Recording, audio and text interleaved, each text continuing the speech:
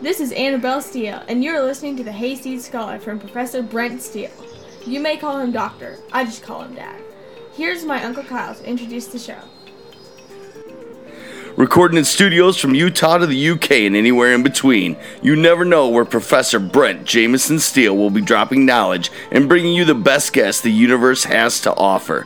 This is the Hayseed Scholar with Mr. Worldwide, my brother, Dr. Brent Jameson Steele. I like that one. Hello everyone, welcome to the Hayseed Scholar Podcast. I'm Brent Steele. Thanks so much for listening. This is an interview I did with Xymena Kurowska of Central European University. I've known Xymena for, we can get into that. I've known her for about 10 years now. I've known of her work for longer than that. But we chatted while it was our winter breaks, so to speak, in the end of December.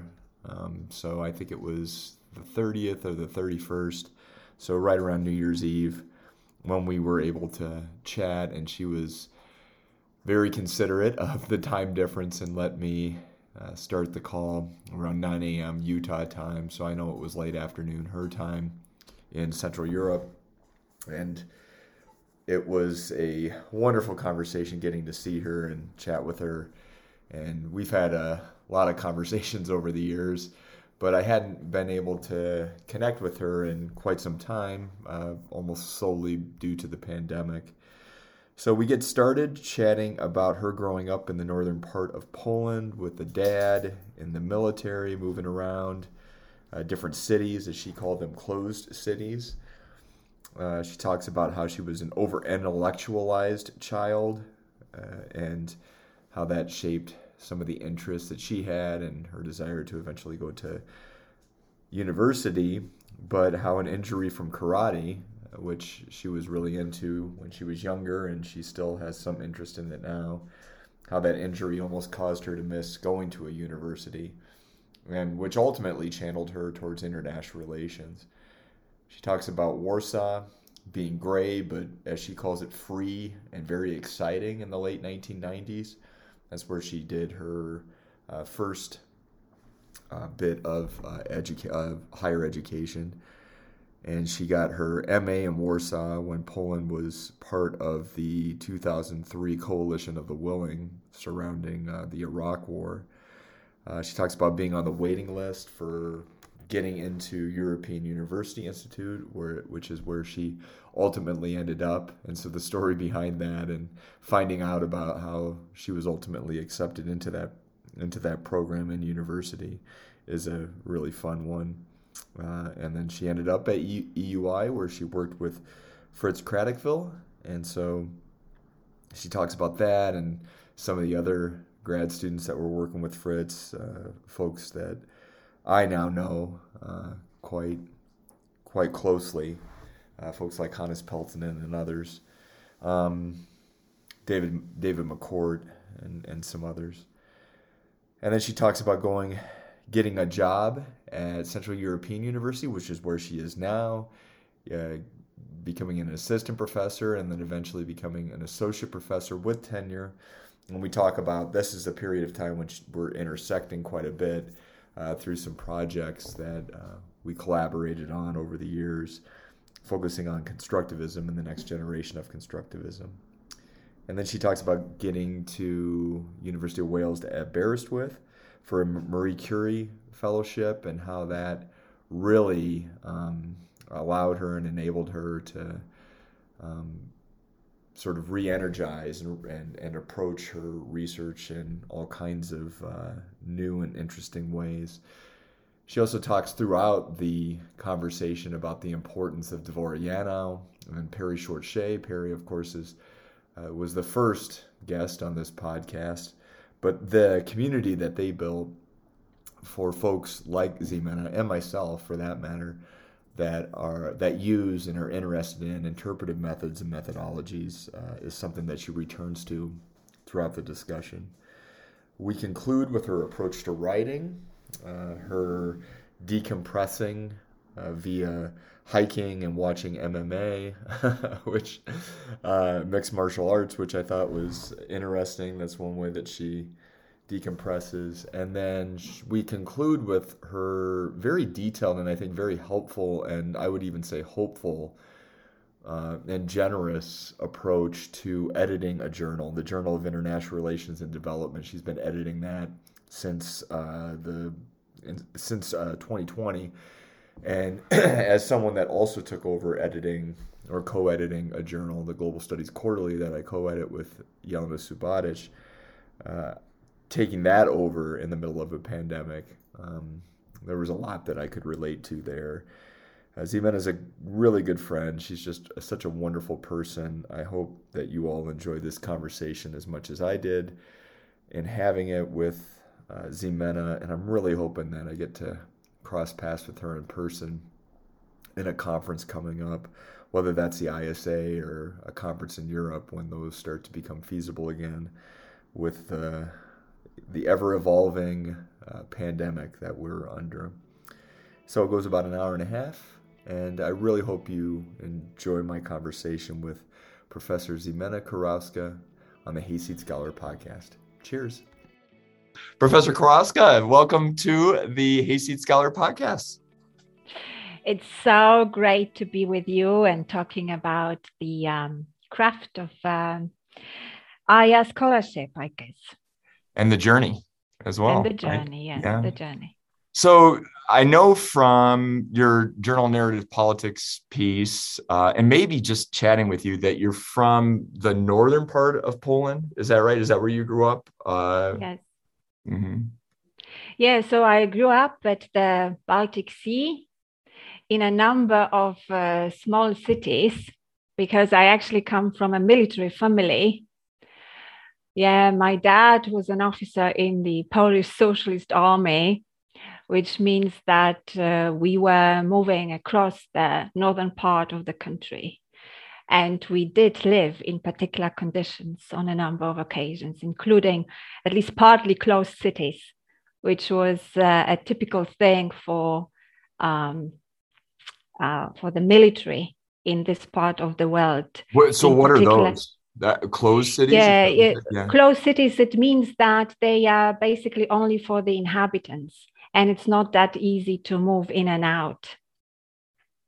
So I remember perhaps one of them, but later on when I went to the primary and secondary school, we were already in a kind of under normal conditions. And these were already late 80s and 90s. So it was after the collapse of the socialist regime, so to say. But these are my kind of earliest memories, as I also, I think, wrote in the Journal of Narrative Politics piece. I had these early memories of closed beaches and closed kind of cities. And my kind of first politically memory is really of 1989 and partially free elections in Poland. And I remember my dad sent me to copy by hand the election results of different candidates. So, and we kind of still keep it at home. Although, of course, there was a lot of kind of paradox there because as an officer, he was certainly part of the regime. And I grew up at this sort of, in a constant rebellion against that and the freedom of the 90s. In Poland, so that's quite that's a continuous kind of unspoken conversation between myself and my father. What did so? How old were you when the transformation was happening in the late 80s? Then and then did you see it around you in terms of like your school setting? And obviously your father, there was probably some restructuring going on with the military as well, right? So what was that like? I was 9 in 1989, So really at the age when you start kind of maybe not thinking politically, but you start understanding that there are changes. And I don't quite remember, except for these kind of vivid memories of closed beaches. I don't have I don't have memories of repression at school or indoctrination at school or singing communist songs, although I'm sure it did happen. I just don't kind of remember that. But yeah, that was 1989, and I was 9, and yeah, changes were underway. My father somehow, he ended up in the UN forces in Southern Lebanon. So that was his way of going through the restructuring of the Polish army, because they were, of course, reducing from huge numbers and huge amounts as the Polish army was part of the Warsaw Pact formation. They were reducing numbers significantly, but he ended up in UN forces. So when I was a teenager, I was basically growing up without my father around, and kind of taking advantage of the situation. Well, and you mentioned in that same Journal of Narrative Politics piece about how you were the generation that not only saw the transformation, but then was also supposed to get out and about, and supposed to go and travel and supposed to see other parts of the world. So when did you start doing that? Like, when did you start going outside of Poland, or had you always traveled ever since you were really a lot younger? I really started at high school. I had a very, very good high school that I think set me up for life in a way, in so many different ways. So we went. Was it in the northern part of Poland, or was it down in Warsaw? Okay.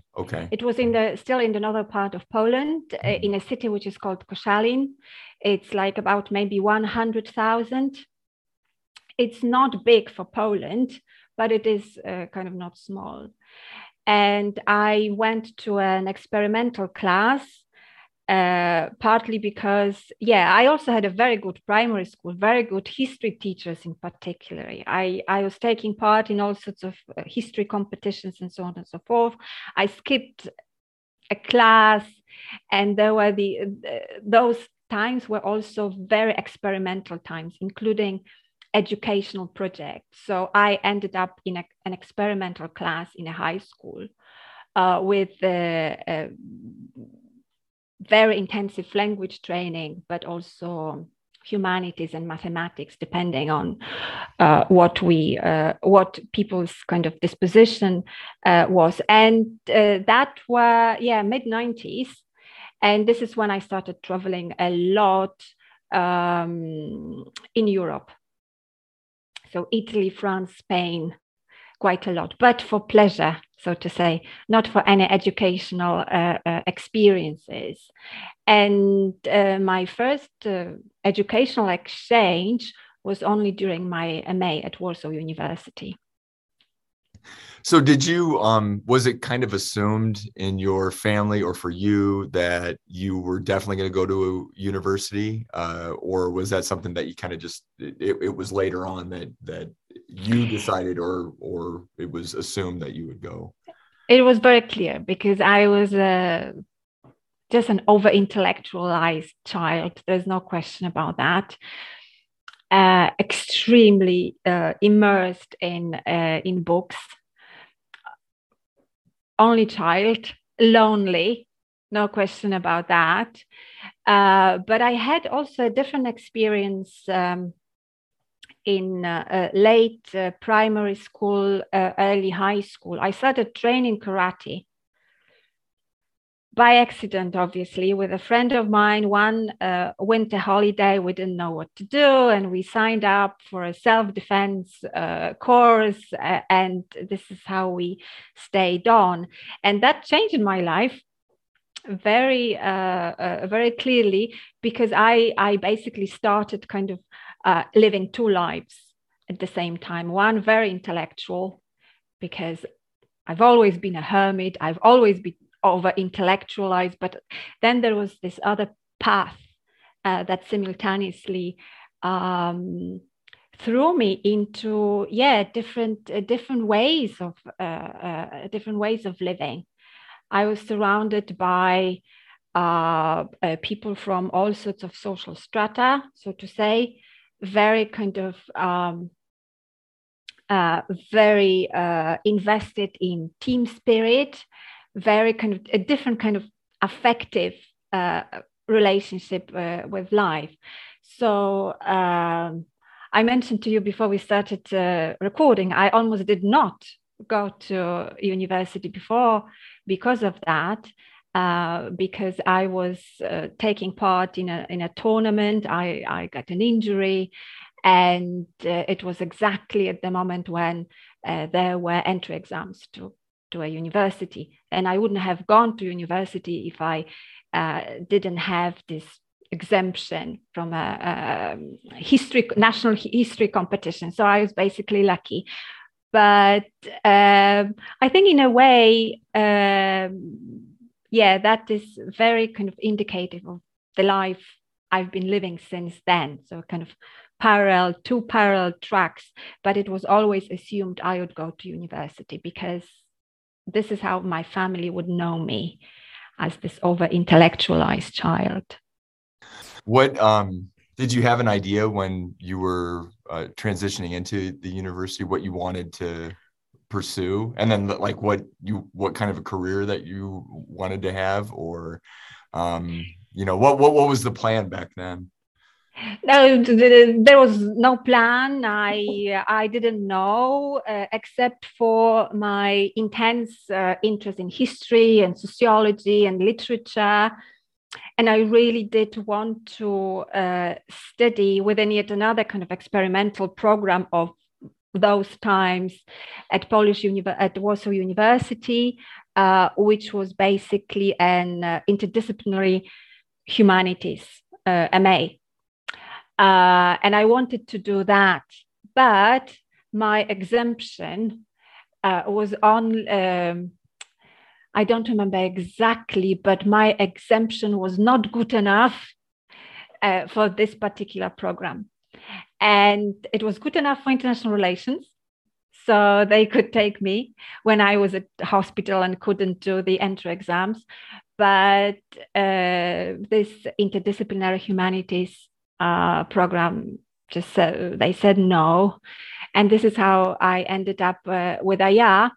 I think I cannot reconstruct now very well, but at least partly I think I went for Aya because it seemed like a fancy thing to do, like international politics. And as we mentioned, those were days when there was really a lot of push for like going out, leaving, seeking opportunities. And I had some sort of inkling that Aya would give it to me.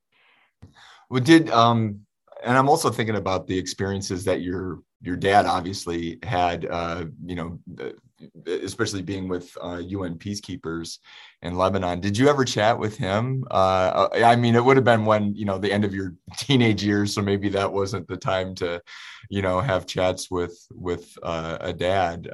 But I'm just wondering if any of his experiences piqued your interest regarding international relations, or maybe not. It must have been so. I have this psychoanalytical framework in my thinking. So my immediate answer is it must have had a lot to do with what my father was doing and how I was growing up, because I was growing up among the military, and the karate club that I practiced with, it was also partly military. We had coaches from the military. So I do have this sort of affinity growing up with a particular type of thinking about security. And I did talk with my dad to an extent about his experiences. But I mean, anybody who have studied military people, I mean, there are large taboo areas that you cannot, I mean, maybe if you have a very good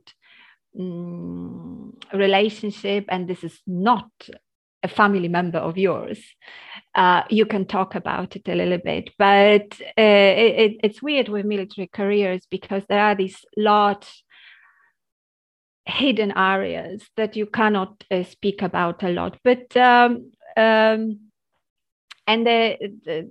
my father also belongs to this generation that was very proud of serving in the military, which I obviously have an issue with, being a critical security scholar. So there were conversations, but there were never the kind of conversations that I would have with, let's say, research interlocutors, with people that I would interview. It's like, I don't know, I think maybe field workers kind of can recognize this situation, that the better you know someone, the more difficult it is to interview them.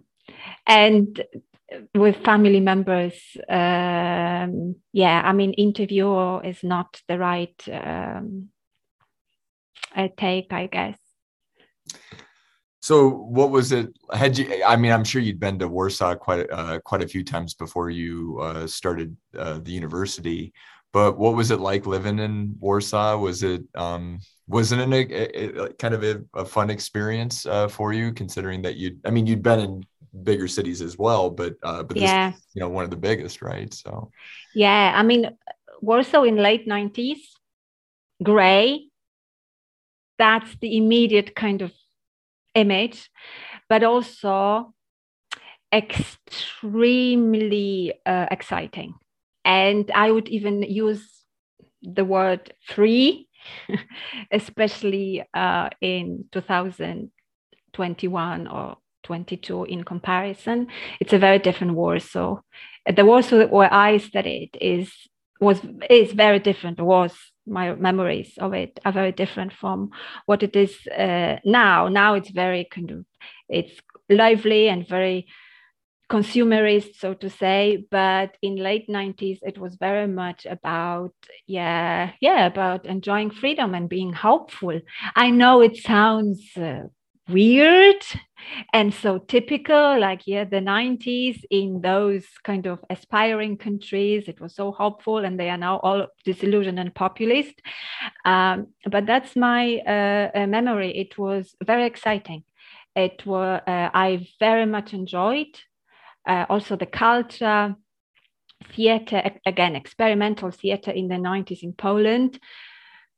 That was a very important part of my kind of becoming a person, I think. So it was still gray. It was still poor. I was poor, and the city was not pretty. As such. What was the funding structure back then for universities? Did they provide a stipend, or did you have to work part-time jobs, or maybe all of the above because the stipend wasn't enough, or how did it work? I just thinking about our conversation, I also thought about this moment. All my education throughout, everything has always been free. I've never had like I don't think I didn't have to pay. I didn't have to pay any fees ever, including during my MA. I went to St. Petersburg. I studied at St. Petersburg State University for a year, a very important year for me.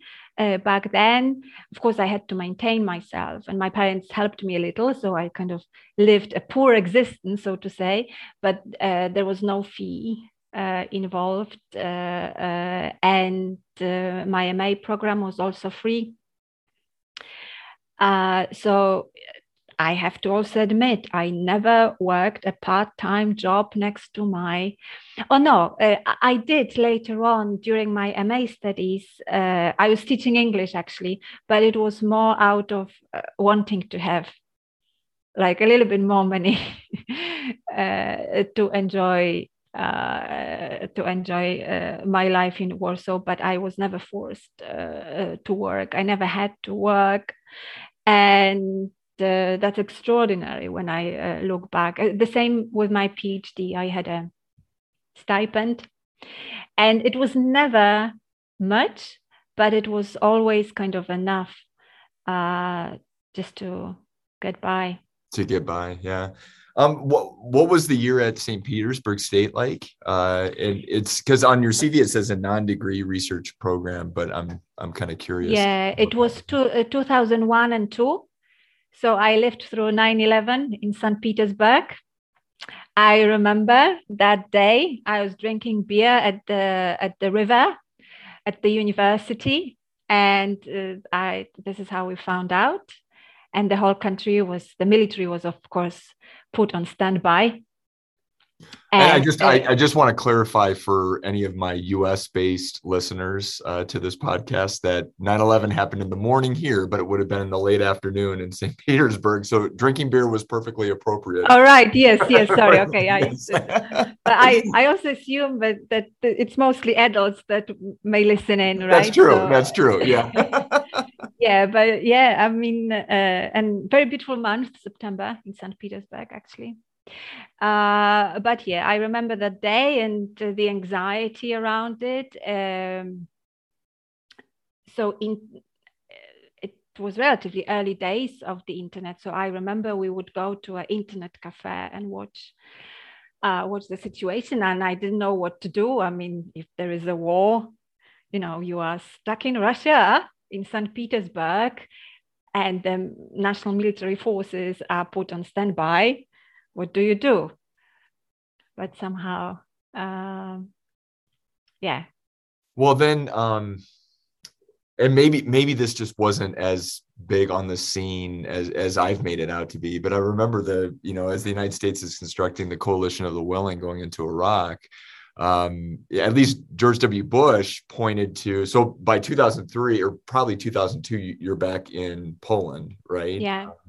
And for George W. Bush, he would, the kind of one of the famous lines in one of his debates with John Kerry in 2004 was, well, you forgot Poland, right?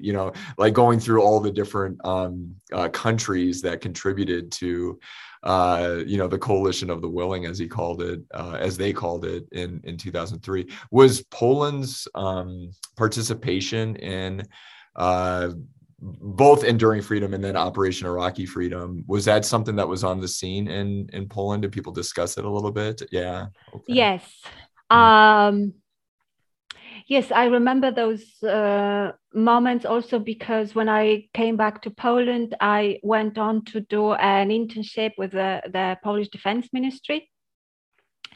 That must have been 2003, just before I graduated with my MA, and it was again really a source of pride to be part of this coalition, something that we, again, now as a critical scholar, I jump to denaturalize and deconstruct, but yes, that was a big thing, and the kind of investment in this Polish-US bond that I think Poland also wanted to kind of be rewarded for, which might not have happened. But yes, it was quite big on the scene. And in general, this theme of Polish-US military cooperation through NATO, and not only through precisely non-NATO alliances and coalitions, has always been important. So it's kind of part of this typical balancing, are we part of the EU or NATO or US, and what kind of equipment do we buy, right? And what kind of offset can you give us? Yeah, so that was exactly those times of kind of buying US support more broadly. So at what point, so obviously you went on to the MA at the University of Warsaw. But at what point, so at that point, were you for sure that you wanted to become an academic, that you wanted to go on to your PhD eventually? Or was it one of these things that there were other opportunities out there that you were thinking about that you ultimately didn't take, but you were still thinking about them at that time? I wasn't sure at all. And but I had this background of a lot of reading and research in sociology and philosophy, and it was more or less clear that, I mean, this is where I should go. But I didn't know what to do with myself, and I approached my then MA supervisor. Perhaps I could do a PhD, and he said, "Look, I cannot take you on because I already have like 1 or 2 people, and the department will not allow me because of the departmental politics. It's always like this. So, but how about you apply for European University Institute?" And I didn't know what it was. And did you at least know it was in Florence? Like when they? No, I Okay. knew nothing. I knew nothing. So it was this level of kind of ignorance and contingency. But he had a colleague that did a postdoc there, and this is how the kind of information about EUI spread at Warsaw University. And I said, yeah, sure. And I applied. I remember it was paper application still. So I had to like print out and kind of come up with a ridiculous project about European security that I wouldn't kind of accept myself for if I was sitting on the committee. But yeah, I applied. I applied also for another position at a Polish university, and I was kind of accepted, but this was not appealing at all. But I applied for Florence, and I went for an interview. So they did interview then. Yeah, so this is one of kind of like what Aber at least used to do. Maybe Aber still does this, but you actually then went to an interview. Okay. So what was that like? Yeah, I'll tell you. I mean, so the chair of the committee was Colin Crouch, who's a British political economist, a fantastic scholar. And there wasn't any European security person on the committee at all. But I'm sure I was talking nonsense. I didn't know what I was talking about at all. And I didn't, they put me on the waiting list. But it was, again, happy times, 2003. It was 2003, times of still hope and opening. And the Polish government was giving quite a few stipends, because at EUI, what happens, it's the national governments give stipends for a particular number of their citizens. So the number was quite high, but they put me on the waiting list. So they put me on the waiting list, and I think I didn't even realize how much I might be missing out. And I went on to do other things. I went for a summer school in Germany on migration. And one day I called my then boyfriend, and he said, look, they called me from Florence. And it was already, it was early September. They want you to go if you want to. And you're in Germany at the time that I was in Germany. That he's calling you. Yeah. So I called home, and he said, look, they called, do you want to go? I mean, but you have to go now because the academic year was starting and so on and so forth. So I took a train to Poland. I had to queue for a visa in the Italian embassy because Poland was not yet in the not yet in the EU, right? Yeah. Yes. So I had to do that, and I didn't think twice. I packed whatever I had necessary things, and I went. And the academic year was already going on, so I had problems kind of getting accommodation and all these things, but complete mess. And if my boyfriend, if he hadn't been at home, right? Because they only called. I don't know. There was no email. I mean, no, there was nothing. email, but they weren't notifying people by email, right? Yeah. I don't know how this was planned, but this is how I ended up at UI. So when you got there, then what was or what is or what was the structure? Was it more like kind of like the British system, or is it like the US system? Like do you take modules? Do you take seminars, or is it you're working on a research project with a dedicated supervisor? Which I know it took you a little while to figure out who the supervisor was going to be. So how did that sort itself out? It's mixed. So there is some coursework, and this is all kind of doctoral courses.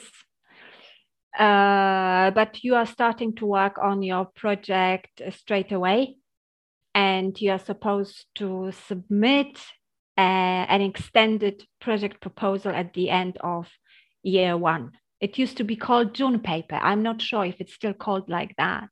But yeah, you are taking courses. And for me, it was absolutely necessary to take these courses because I was absolutely untrained. I was very well read in sociology. But you said it was like most of the experience was somewhat theoretical. Most of the programs that you were in before you got to EUI, right? Yeah. Yeah. And I ended up in Fritz Kratochwil's course, which is particular, but doesn't teach you like realism, liberalism, constructivism. But he was telling his own tale out of all sorts of digressions from all sorts of readings, and I had known nothing. So I was not really able to link through all these digressions. What was the name of the class? What was the name of the course? It was International Relations Theory. It might have had a title, I don't remember, but it was basically kind of like a pro seminar on the field of international relations. And he had already moved from Munich to Florence. It was right during that time though, so he hadn't been there very long either, I believe, right? Yeah, it might have been his second year. Okay. But I was assigned a different supervisor because I was doing this European security, or I thought I was doing European security, and Colin Crouch, bless him, assigned me also a new person, Pascal Vincent, who was a professor of European security at Robert Schuman Center back then. But he was not there yet. I think he was just arriving. So I didn't meet him immediately. I met Fritz immediately. And so what was that experience like? And just in parentheses here, I know I've told you this over the years in many different countries and probably with beers in front of us, but this was the period of time then where I had just had, he had just joined as the external member of my dissertation committee. And so, but every defense that we had was always in the morning, Iowa time, where I was, but it was always like late afternoon, wherever he was. And by the end for me, it was, late afternoon Florence time. And he had been out tasting wine all, day, and then joins my dissertation defense. And of course, run circles around all of us. I knew he'd run circles around me, but he runs circles around all of us. So maybe he was just tasting it, but you couldn't tell because, it's just like he jumped through. We didn't have Skype back then. We didn't have Zoom. It was a sort of a conference call phone, I remember, and you could just feel him jumping through the phone. So sorry, I wanted to put that digression in there because this is the period of time when I'm really getting my full experience with Fritz as well. So. It's not that easy for me to kind of put my story and my journey with Fritz in a in a one episode podcast, let alone. Yes, exactly. Yeah, I think that's the best way of putting it. Because again, there are different kind of plots there. So there is this plot of me, on the one hand, being lucky that I didn't have to unschool myself because I wasn't trained in anything. I wasn't trained in positivist political science, for instance. I didn't really know something like this existed. And I wasn't trained in post-structuralism either, because these two kind of were defining the field back then. So I didn't have to unschool myself, but I also was not prepared for this sort of intellectual encounter where you need to have this enormous background in order to link digressions. That would be my way of putting it. Because of course the readings were there and we were supposed to read, but the readings were never discussed. So that was his way of doing the seminars. He would prepare for each seminar. He had his lecture, which only tangentially related to the readings. And of course, I was doing all the readings, but it didn't help me at all. What were your notes like? Have you ever gone back to look at your notes? Because I'm thinking of how do you write notes for all of these digressions? Or maybe you just figured out after a while you didn't need to. Well, I was taking notes, certainly. I was taking notes, and then I was, I'll be honest, I took that course twice, in my first year and then in my second year. I was this level of lack of socialization into the discipline, I guess one could put it like this. So my notes from the second year, I think, make more sense when I look at them. But yeah, I was completely confused because I didn't have any anchorage at all for this encounter. It was easier in other subjects because I think we had to take 2 or 3 seminars, or 2 substantive seminars and 1 research design and methods. And I also took Nationalism by Michael Keating, which was a fantastic seminar, very structured, very kind of informative, and gave me quite a lot of foundation to think political science, so to say.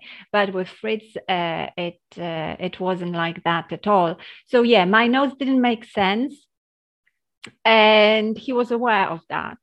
I think he was aware of that quite clearly.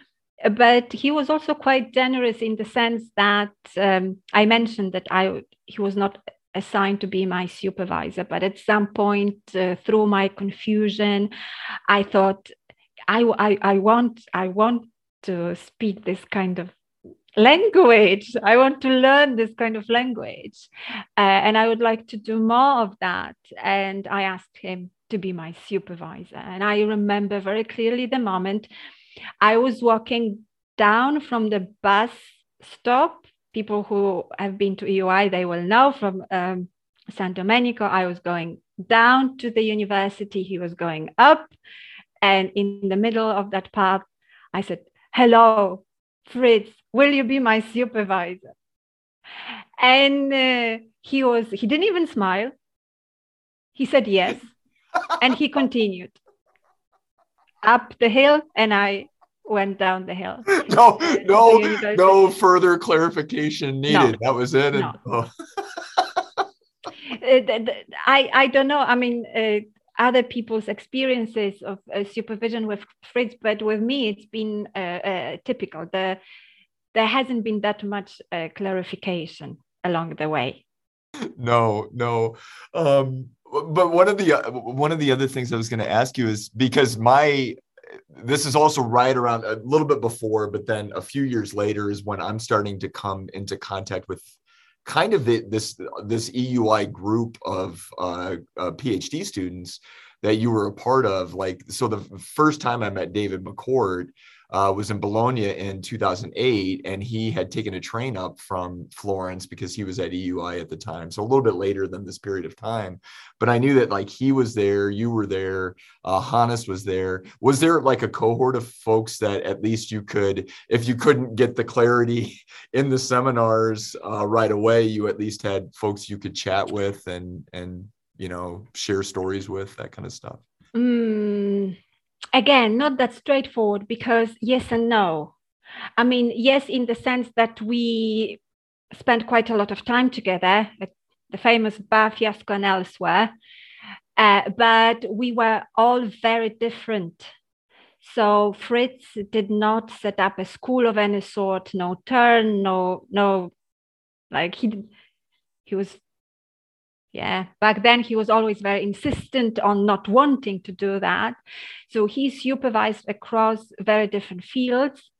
And there was, I think back and I cannot think of people overlapping very strongly. So we were very different in terms of what we wanted to do and what we did, but there was some sort of, I mean, having the same supervisor always links you. I know that it's maybe not, it's a problematic thing to say, but on many levels, and I realize that, but it does bond you somehow.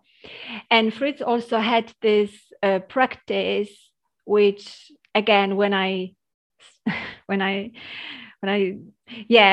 this practice which we called boot camp, and that was the following. At the end of the first year, people, not only did they submit the June paper, but they were supposed to talk about the research in front of all the other supervisees by Fritz, all the other people that were supervised by Fritz. So all these first years were basically exposed to all sorts of critique, but all the other cohorts. And that is a sort of, that I think also bonded us, although not always in the best possible way, because it was a real boot camp. It shouldn't be called like this. We should have come up with a different name. But yes, there is this. So I cannot say that we had a coherent, integrated group, and we would sit down and we would talk about our research projects. Nothing of the kind.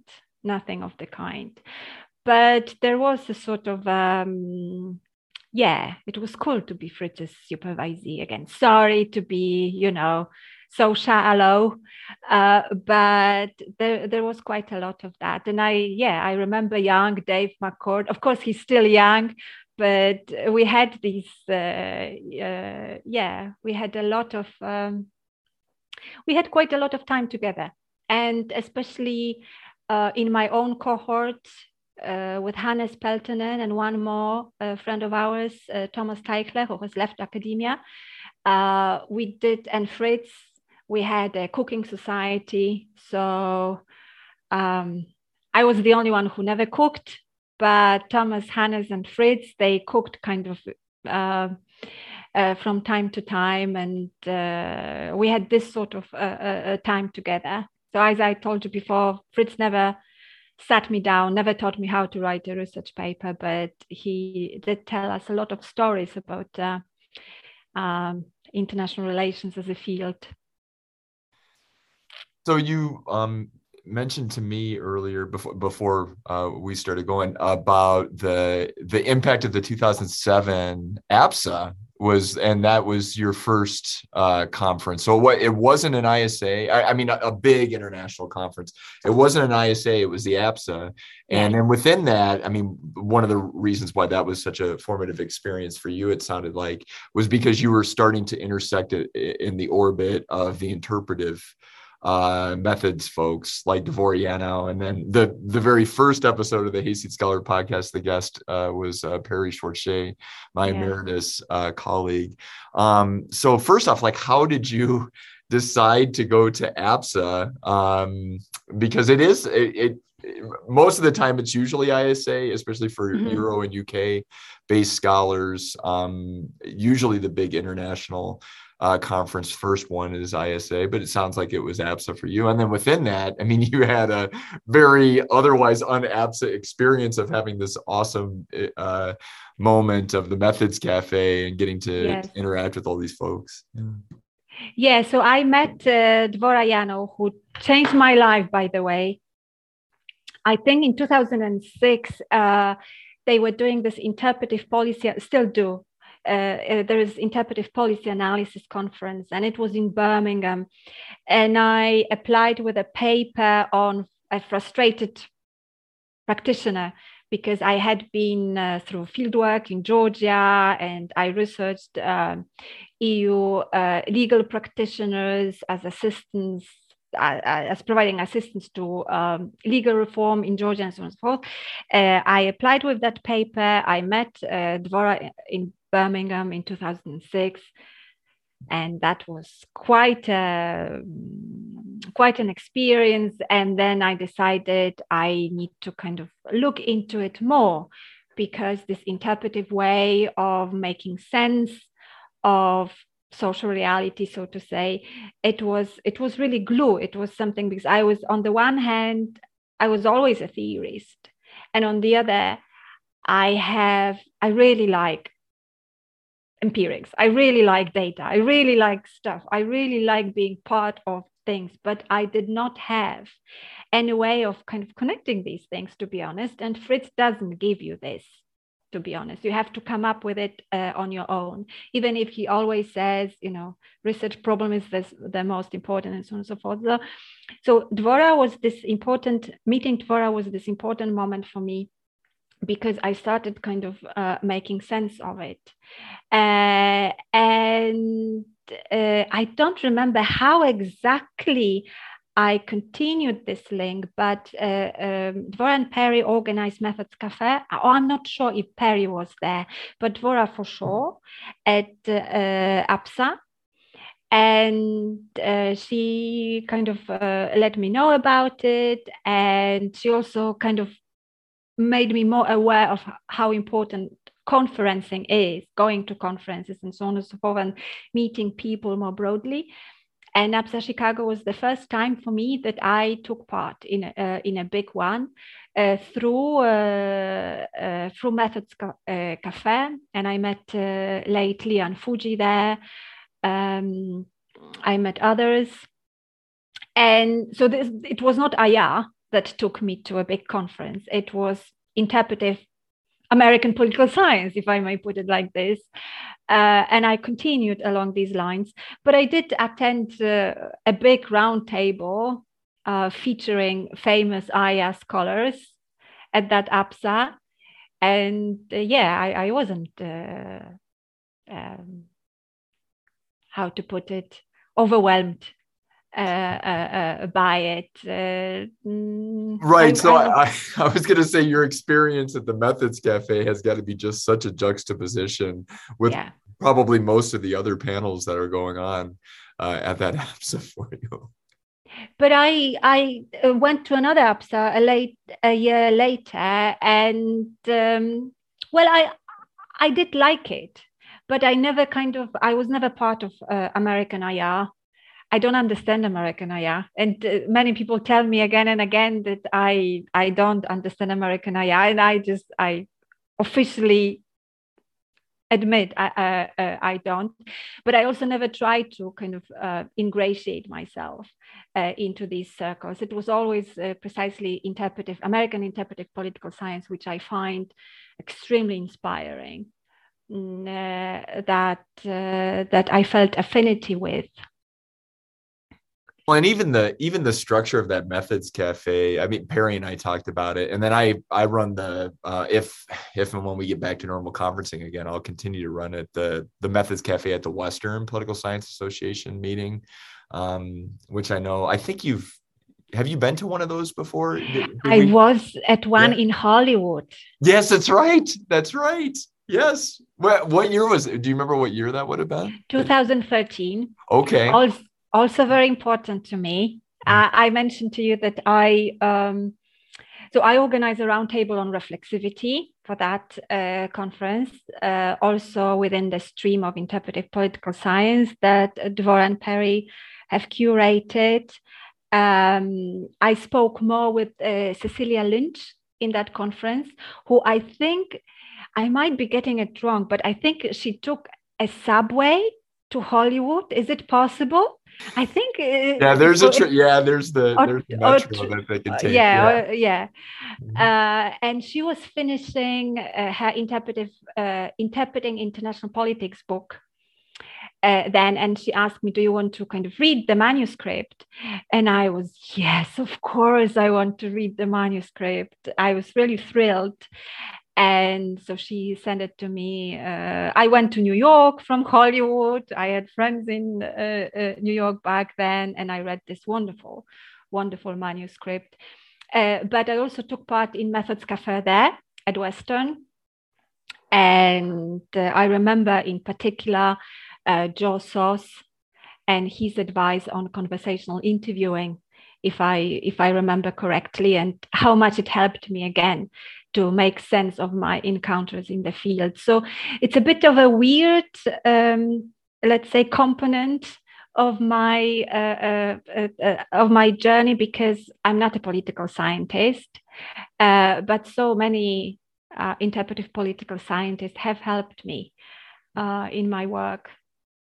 Well, and I don't know, maybe this is inappropriate to say, but I see when I'm reading your work that's focused on interpretive methods and your own positionality and thinking about some of the different ways in which you sort of critically reflect when you're doing research. I see the enthusiasm that you have for it. It's just like it's almost like it can't be contained. And when we chat about it, I think, when I had you here, along with, a bunch of our other motley crew, so to speak, of constructivists in whenever that was 2015 here in Salt Lake City, I remember our conversations about methods were just so enjoyable. And it could have just been the setting as well, because Peri was always coming to the talks. And it's not like they're always happy subjects either, right? I mean, sometimes it can be measured by how much disappointment you have and the inability of those methods to be able to get to what it is that you want to do, or not necessarily the methods, but the moments that you have. But even talking about it is still, I think, refreshing. I don't know if that's how you feel. Yes. I mean, I benefited enormously from these environments over years. Yes, and I'm very grateful. I've never had anything like this in terms of talking about methods in any kind of political science or IR in Europe as well. I mean, there is of course a lot of talk about the politics of methods, because it's a very important kind of post-structuralist theme, but there isn't that much of actually, doing, or there wasn't back then, it's been changing, of actually being in the midst of fieldwork and being kind of completely clueless and doing everything wrong, even if you only realize that you've been doing things wrong after the fact. So that was basically my doctoral experience, right? Because we didn't have any proper opportunities to think and practice methods before I went to do field work.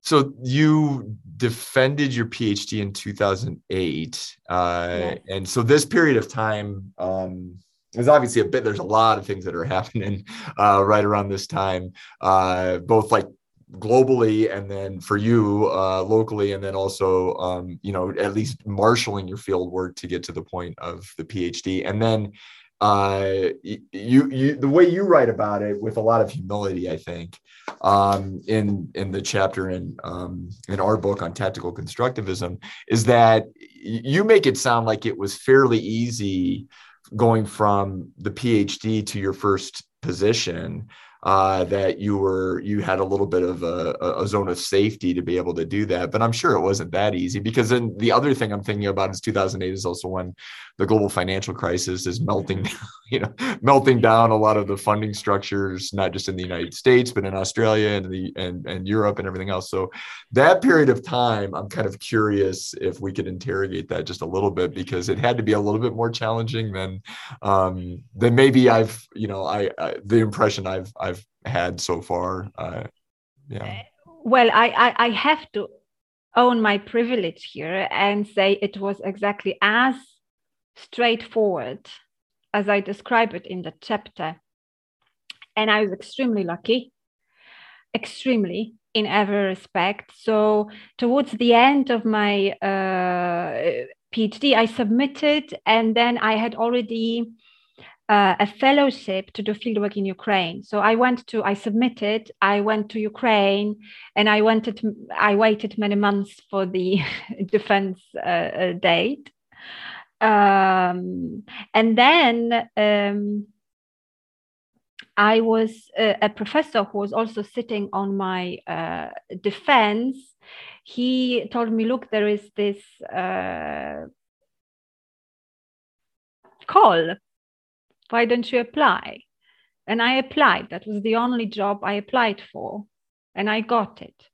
And of course, it needs to be contextualized. It needs to be contextualized in many respects, including that I had Fritz Kratochwil, Olive Weber, and Dvora Yanow writing reference letters. I think I was hired on these names. I was hired on the promise. And then I think they got more than they bargained for, but that's a different story.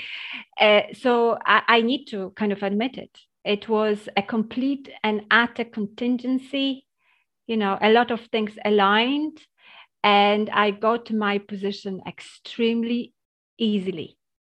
And I have to say this, like, another thing is that later on, it all went down the drain, so to say. But because I was not ready.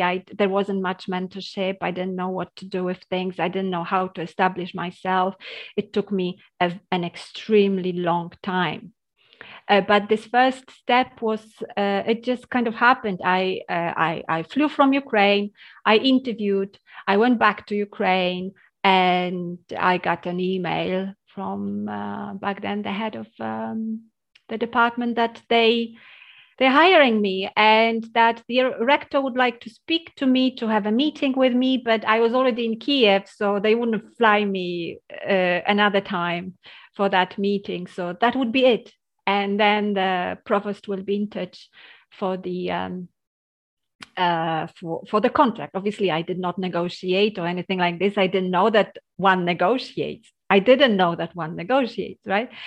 I had no leverage anyway of any sort, but this is how it started here. So I finished my fieldwork in Kiev in May.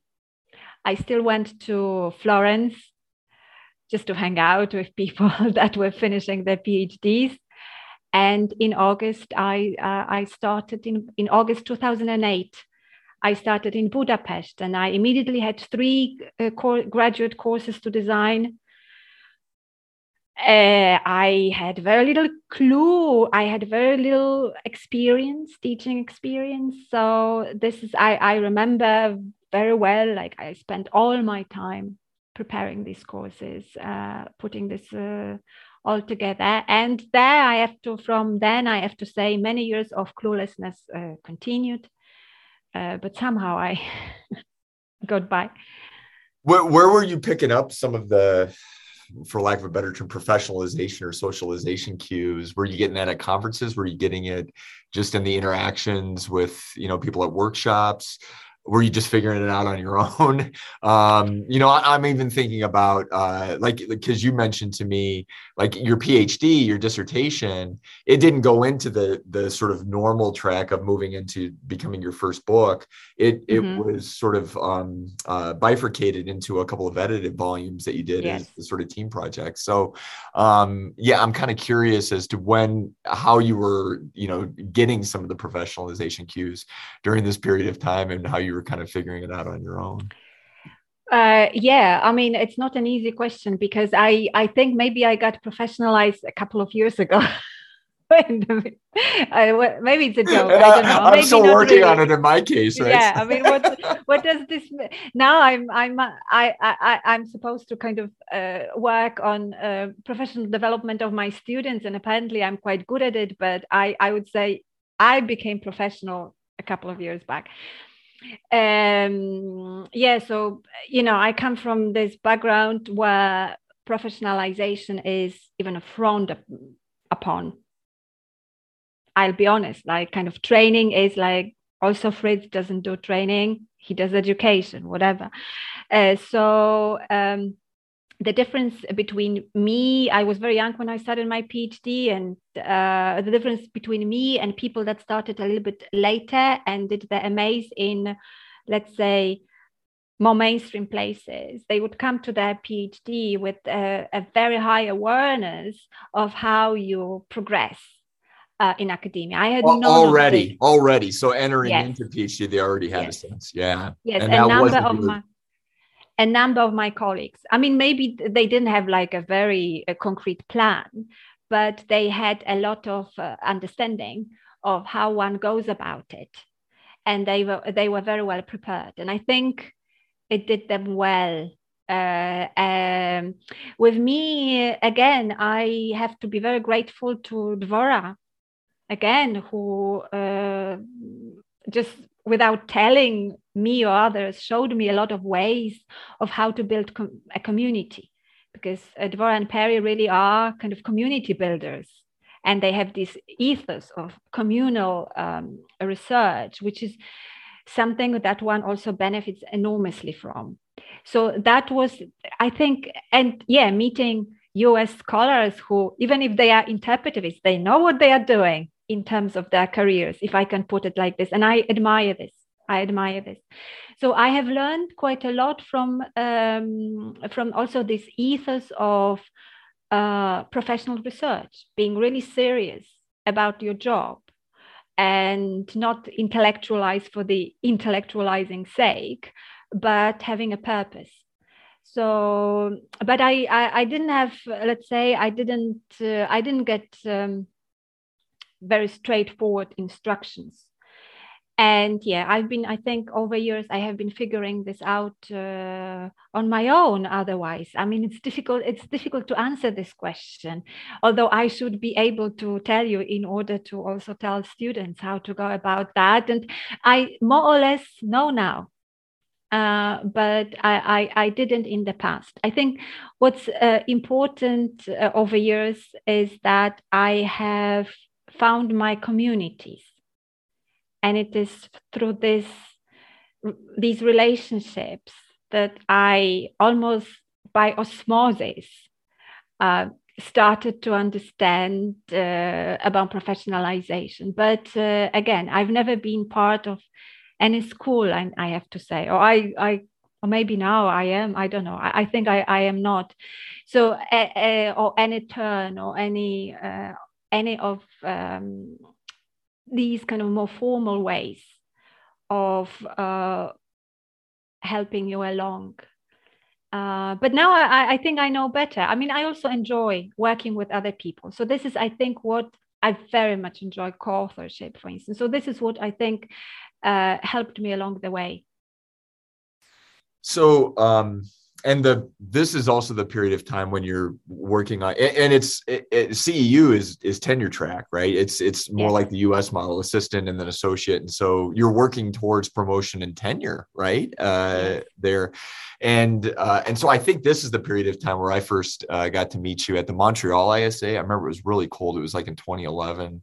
And we had like you maybe don't remember this. I remember it because it was such a kind of a rowdy roundtable, but we had a roundtable on like the next generation of constructivist work or whatever. And you and David McCourt and I, and Pikia Shalom, I think was on there.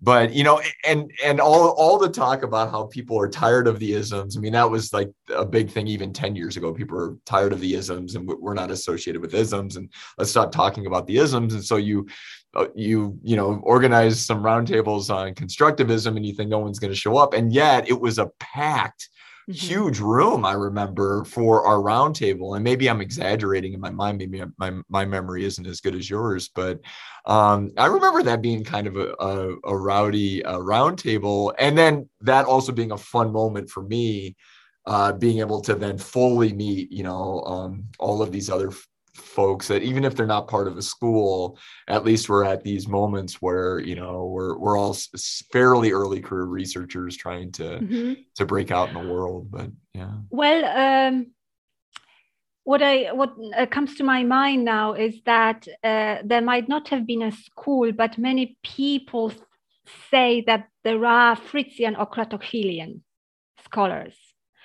So I've heard it on a number of occasions, and this I would say yes to. Also because there is this kind of instant recognition, again, as problematic as it is, and as cliquey as some people might perceive it, there is a kind of a recognition of a certain approach to scholarship. And in this sense, there is. Fritz also supervised a lot of people at EUI over years. And some of them also went to policy. And there are kind of Kratochwilians in policy, which is obviously not visible at all, but they are kind of rebels there, so to say.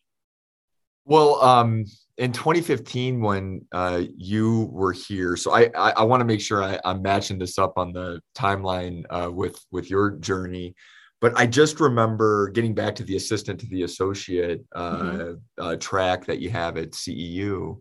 I think you had just gotten promoted and tenured then, because I just remember well, it was kind of a celebratory. I think we were kind of, we were celebrating a lot of things that spring in 2015, but I just remember it seeming like you were, liberated again, so to speak. And so was it as stressful as it typically is here in the U.S. Academy, do you think, in terms of assistant to associate, working towards tenure, the expectations that you have, all of that stuff? Or was that just something that you were relieved because it was another step in the journey that you were taking? Well, I also have to be honest that I was probably happy with a small salary raise, because I've been a poor scholar for a very, very long time. So I might have celebrated that as well, but more seriously as well, it was quite demanding. I was promoted mainly on articles and on these 2 edited volumes, and it took me 6 years. So it's more or less the US kind of practice, but here at CEU people sometimes get promoted earlier because the requirements are, I think they are not so demanding in the end. So we have a point, at least in my department, we have a point system, and you get this amount of points for this type of publication, and there are certain thresholds. You need to have you have to place an article in a high-ranking journal, or 2, I think 2, you need to, if I remember our requirements correctly. So it was pretty, I don't remember those years, entirely honest again, I don't remember those years as filled with anxiety and I'm going to kind of die tomorrow. Also because I had a kind of quite an eventful life in Budapest, and I was integrated in the kind of city life and so on and so forth.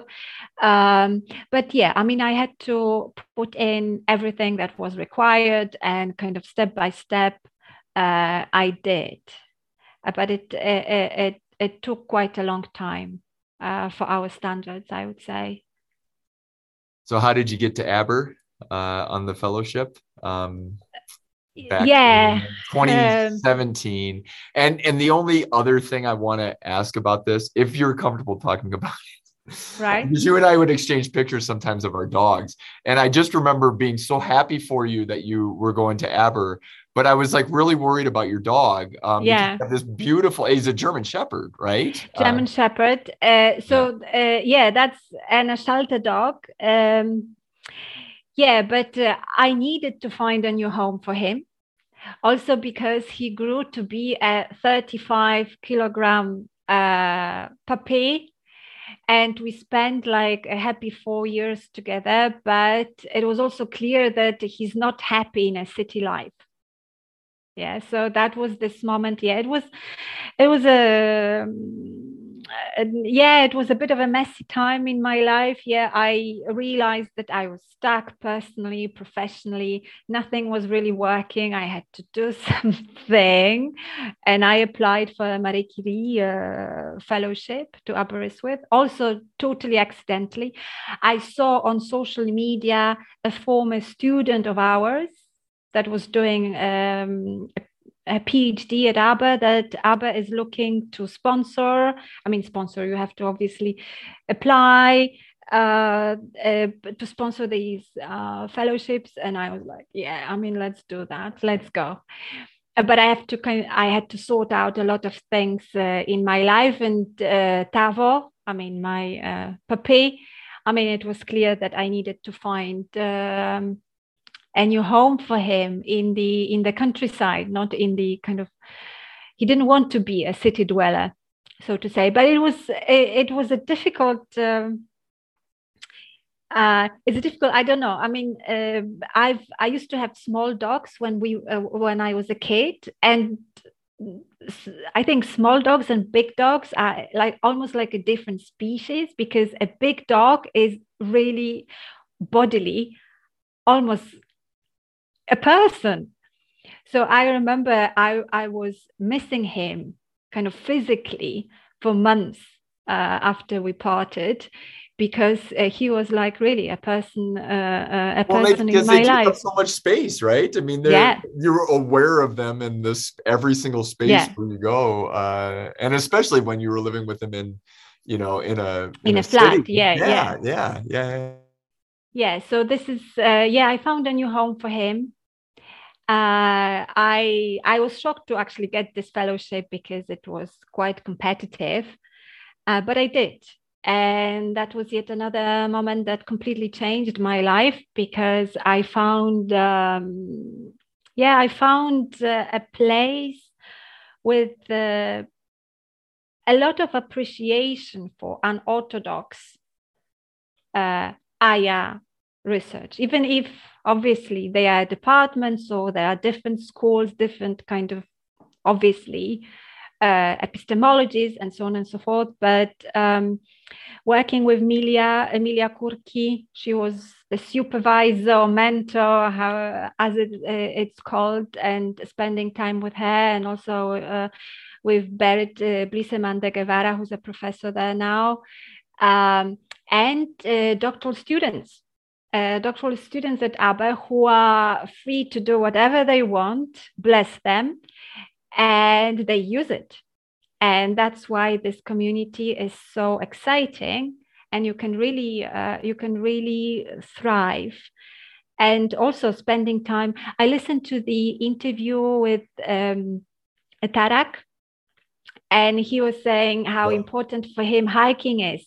To decompress. And I can only relate to that, because I was in Wales, but I also know Cornwall as well, Cornish countryside a little bit, and a little bit English, and really kind of I spend a lot of time hiking. Berit once almost killed me when she took me on a hike that she was perfectly capable of completing, but I was on my 4 at the end of it.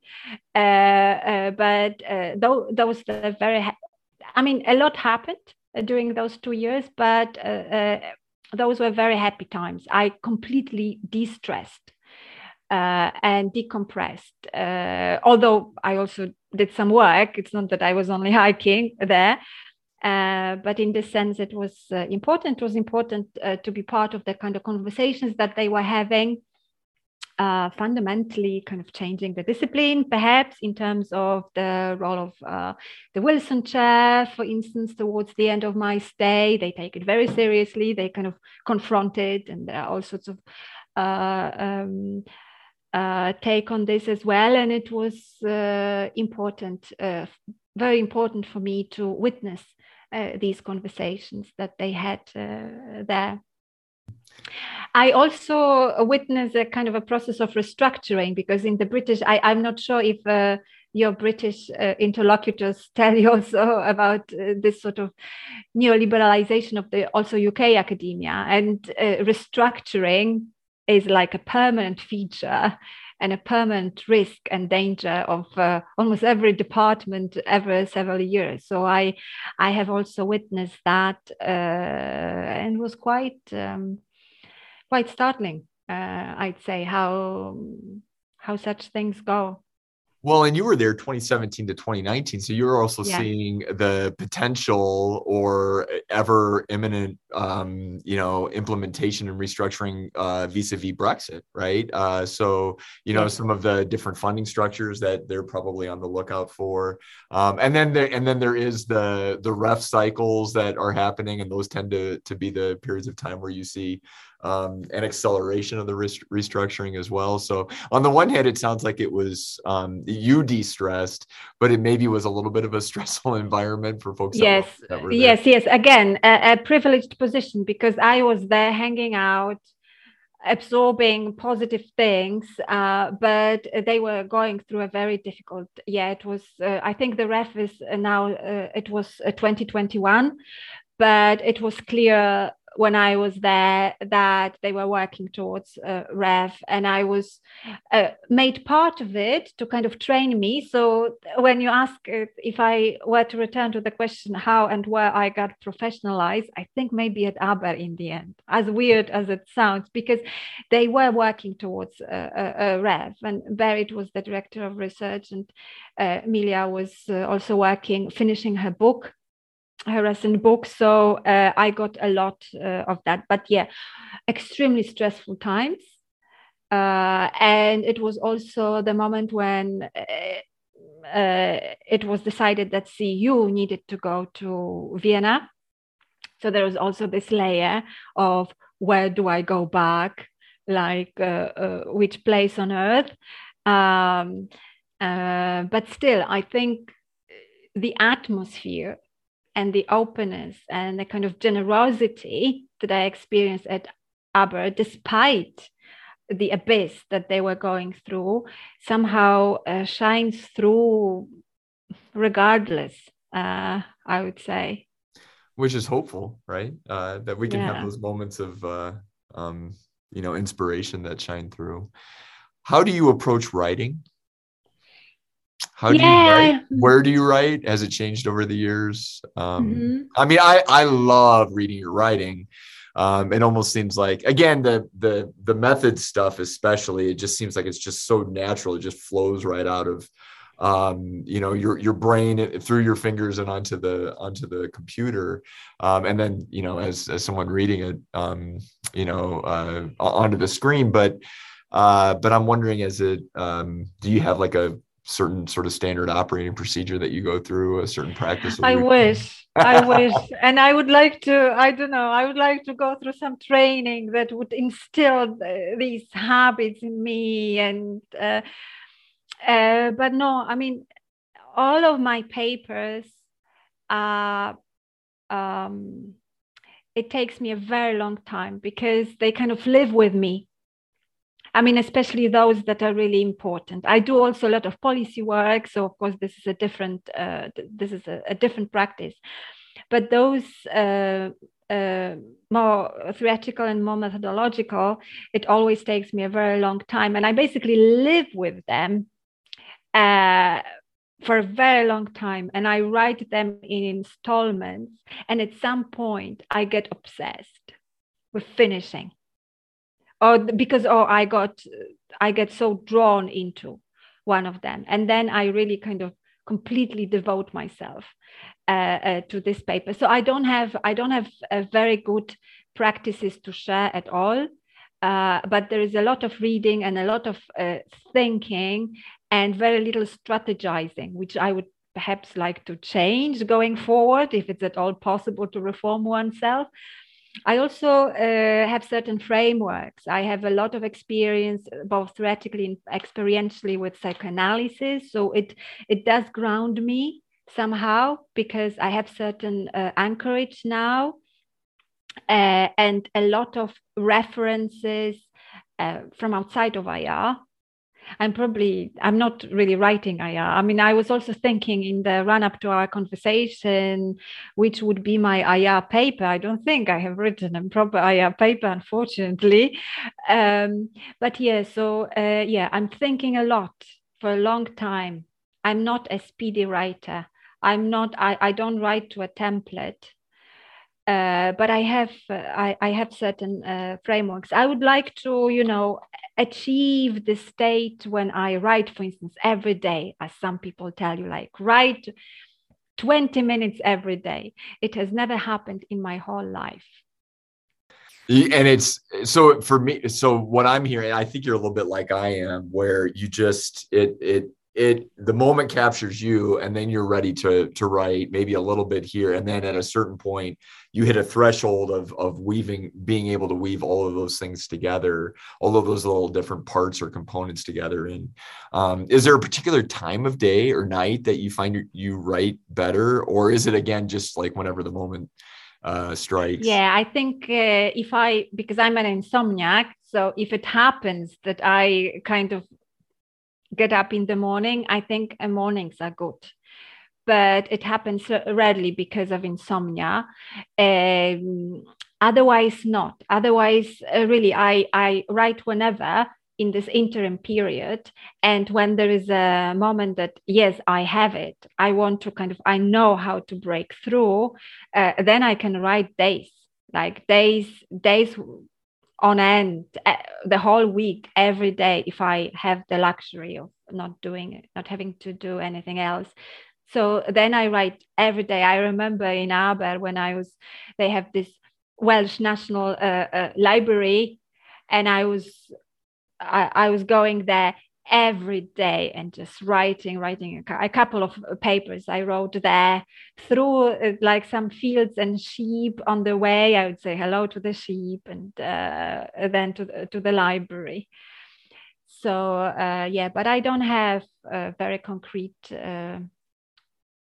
procedure at all. Routine. That sounds I'm so jealous. That just sounds awesome. Like saying hello to the sheep, and then going to sit down and write every day. Well, you did mention this in reference to Tarek's interview as well. It does sound like in terms of decompressing and de-stressing, walking around the countryside is part of it, and that helps you de-stress. But like your former life of being in karate, do you still do that? Are you still like, Well, no. I looking back, I wonder how I was able to participate fully in this kind of life and sport. But I have a little bit of interest now in MMA, which is mixed martial art. And I got into it, and I'm quite drawn into it. I don't do it myself yet, also because of the pandemic, but I'm quite drawn into the industry, so to say. And I'm almost conceptualizing as a analogy to the academic life, to be honest. It seems so different, but there are so many parallels. So I kind of watch a lot of MMA. As a way of decompressing these days, as weird as it may seem. I look forward to, around Budapest, there are some places to hike, but not as much as I would like to. But ideally, I find a place on Earth, maybe when I move to Vienna, when hiking is more accessible. Do you ski? I don't. Okay. I don't. But when you ask about skiing, I immediately remember when I was at Salt Lake at your workshop with Hannes as well, and people with skis all over. Yes, yeah. And that was like towards the end of ski season, I think, which is actually one of the most popular times. And we're having that was a pretty good winter for the ski season. And this is another really good winter for it. I skied like 25 years ago, but I don't think my body could handle it. My kids ski, my daughter especially skis, because the school programs here on Fridays, the kids get out on Friday afternoons, and a lot of them can go up to they take a bus up to the ski resorts, which is great. But I just didn't know, because I figured like bringing in some Europeans, to one of these workshops, I thought, well, if people wanted to go skiing, they could, but I don't think anyone did that spring. No, I think there were like other activities going on. No, there were. Yes. Well, and a lot of you went downtown, I think, too, right? Yes. You looked at all of the, we did. The Mormon institutions and the temple. Yes. We did go I remember that with Hannes, we went for a little city trip. It was very interesting. Yeah, that's right. So how did you get into wanting to be an editor of a journal? You're the editor of the journal. Yes, contingency again.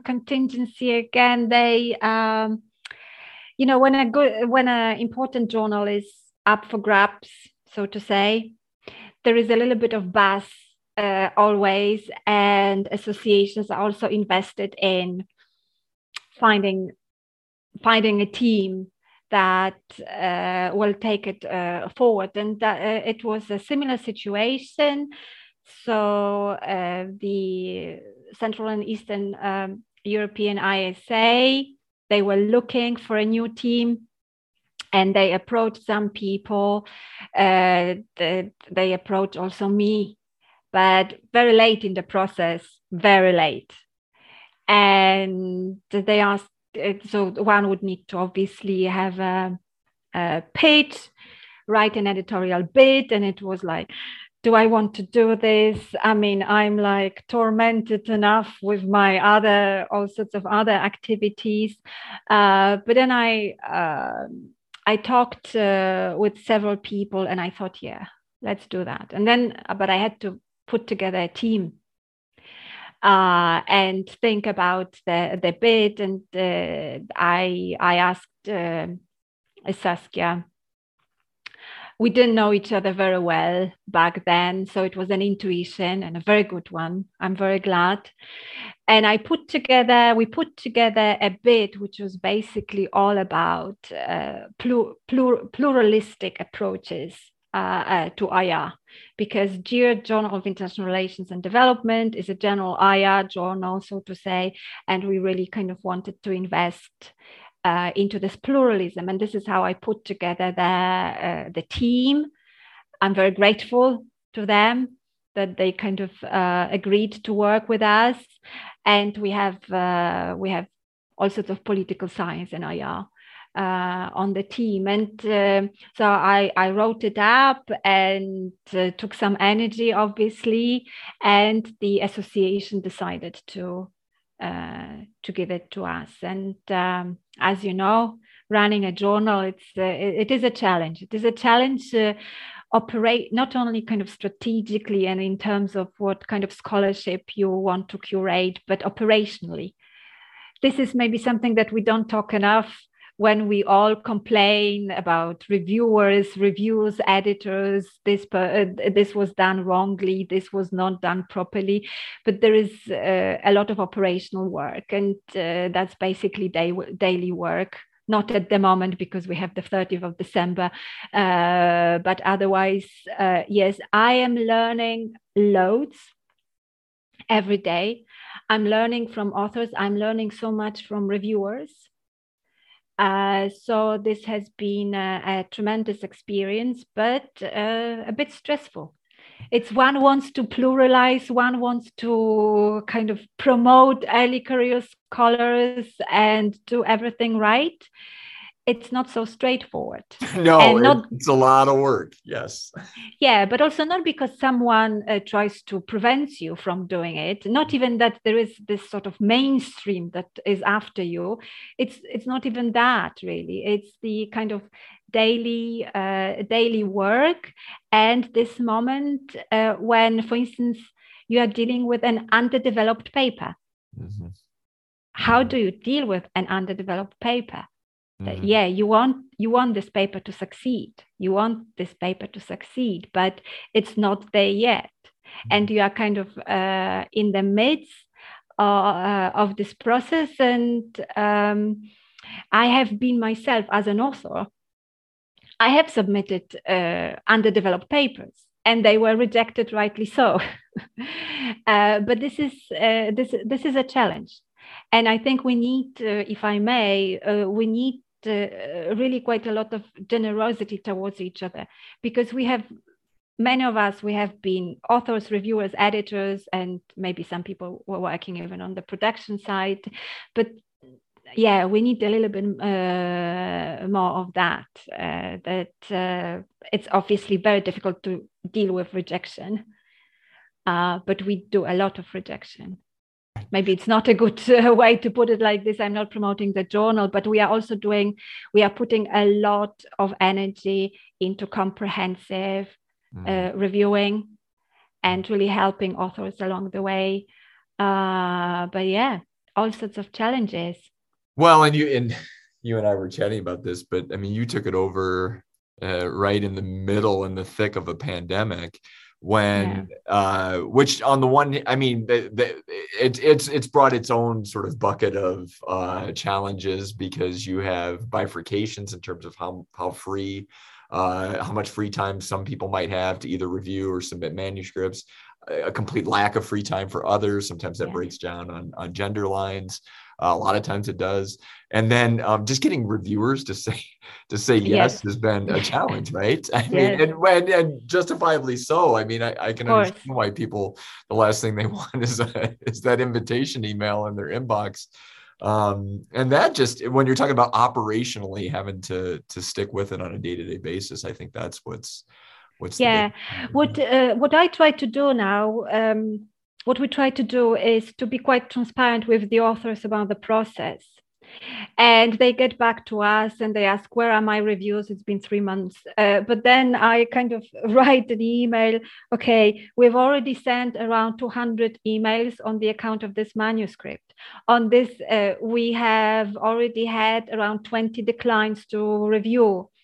Then one of the reviewers needed, let's say, 12 weeks rather than 4 or 6 weeks. And I know it's frustrating on the part of the author, because I've been an author myself. But we just try to be transparent on this, that there is no way. I mean, I have begged reviewers. I have written personal emails, and not to put pressure, but to ask, like, what do you think might be a possible timeline? How do you see it? Do you prefer we look for another? Because obviously I've been a reviewer myself. But yes, I mean, what editors can do, they can beg. And I think it should be maybe also communicate to the authors, yes, we have begged quite a lot on behalf of your manuscript, and we hope it can turn out all right.